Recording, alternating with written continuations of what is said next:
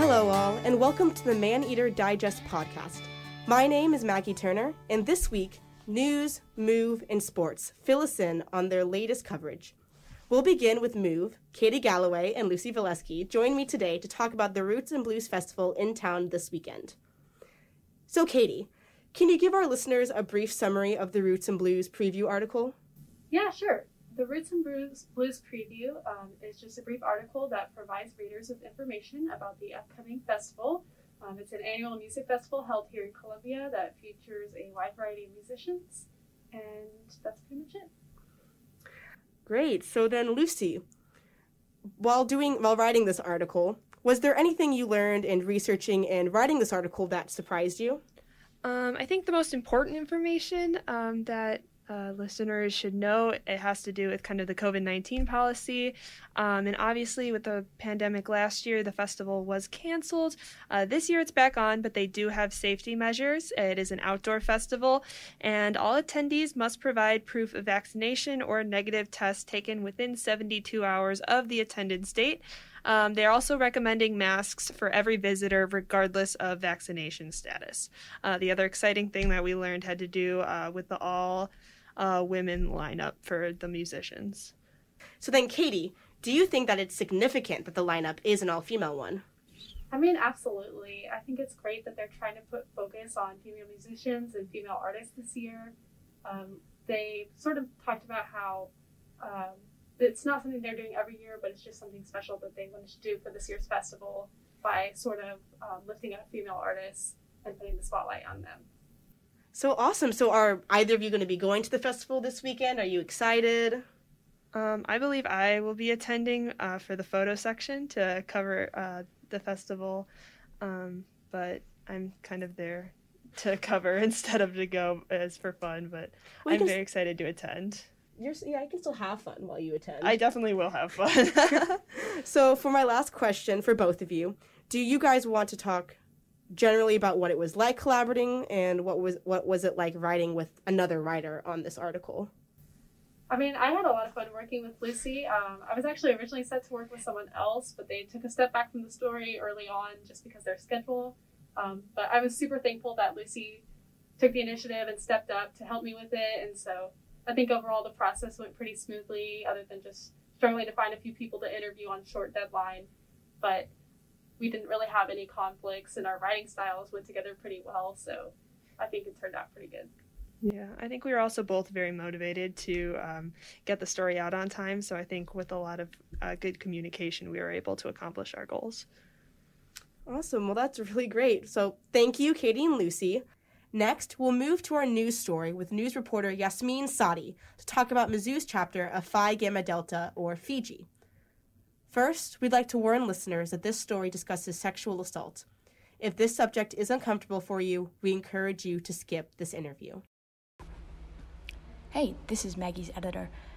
If you'd like to skip this interview but listen to the rest of the podcast, you can skip to time code 807. So, Yasmin, was it hard to collect data for this article? Yeah, so for this article, I had data both on a national level, and then I had a few reports and things about Mizzou specifically. So I'd say on the national level, when talking about the allegations at the University of Nebraska, Lincoln, and at the University of Iowa, it was a lot easier to find numbers and data because the allegation started about a month ago. It was the end of August. So since then, protests have risen, and there have been a lot of articles and reports that I was able to go and find. I think the only thing that was difficult when looking at those two fraternity chapters was trying to piece together the articles and figure out a way to order them chronologically.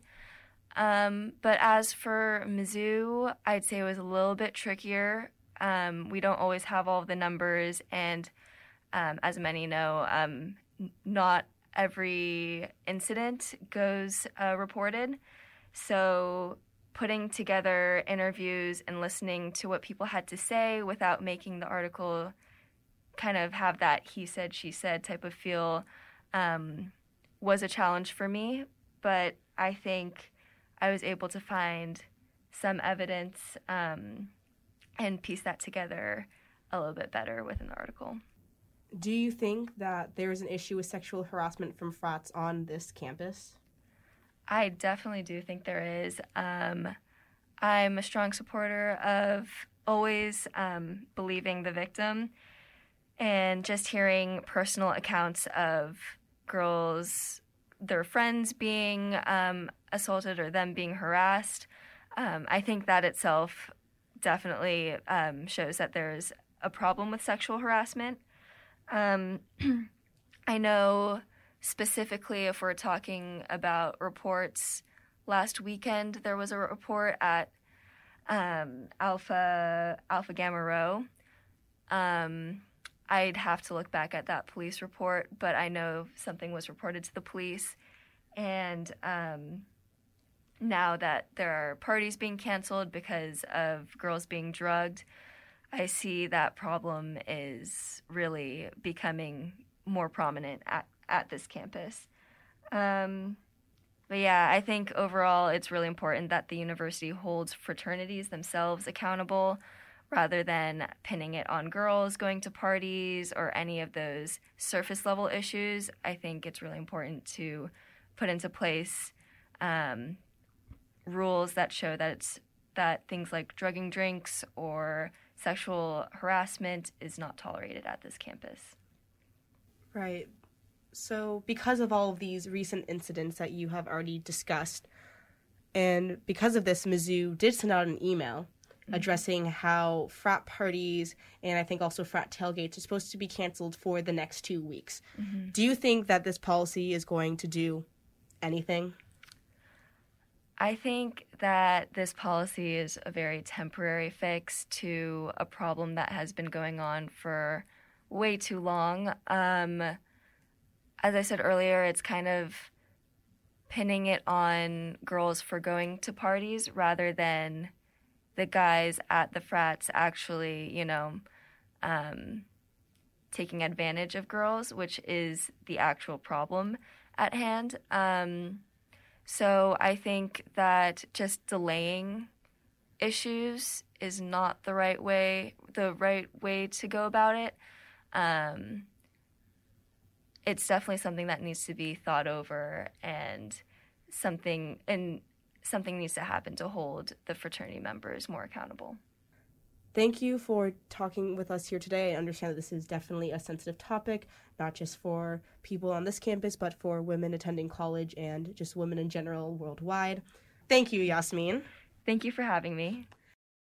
Now we will hear from our sports writer, Ethan Burke, to hear about Mizzou's newest quarterback recruit, Sam Horn. So, Ethan, what does the addition of Sam Horn to the football team mean going forward for Mizzou?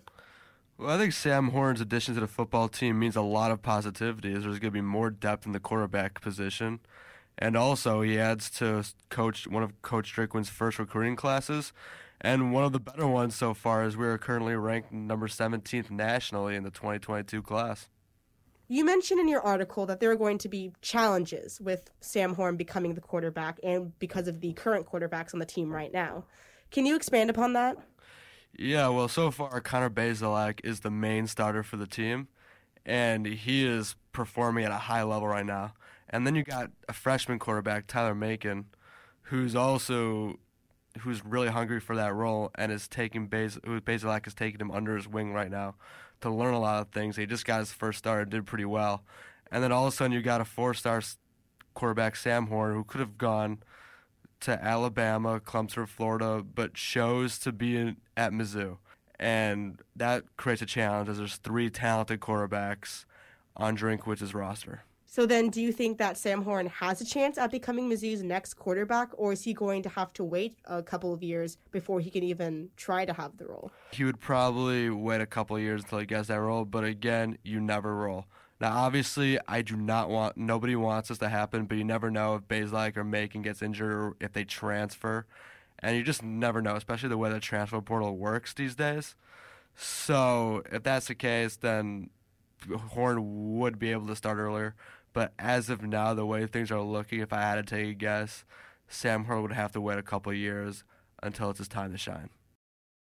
All right, but overall, still, his addition is going to positively affect Mizzou's football team. I think so.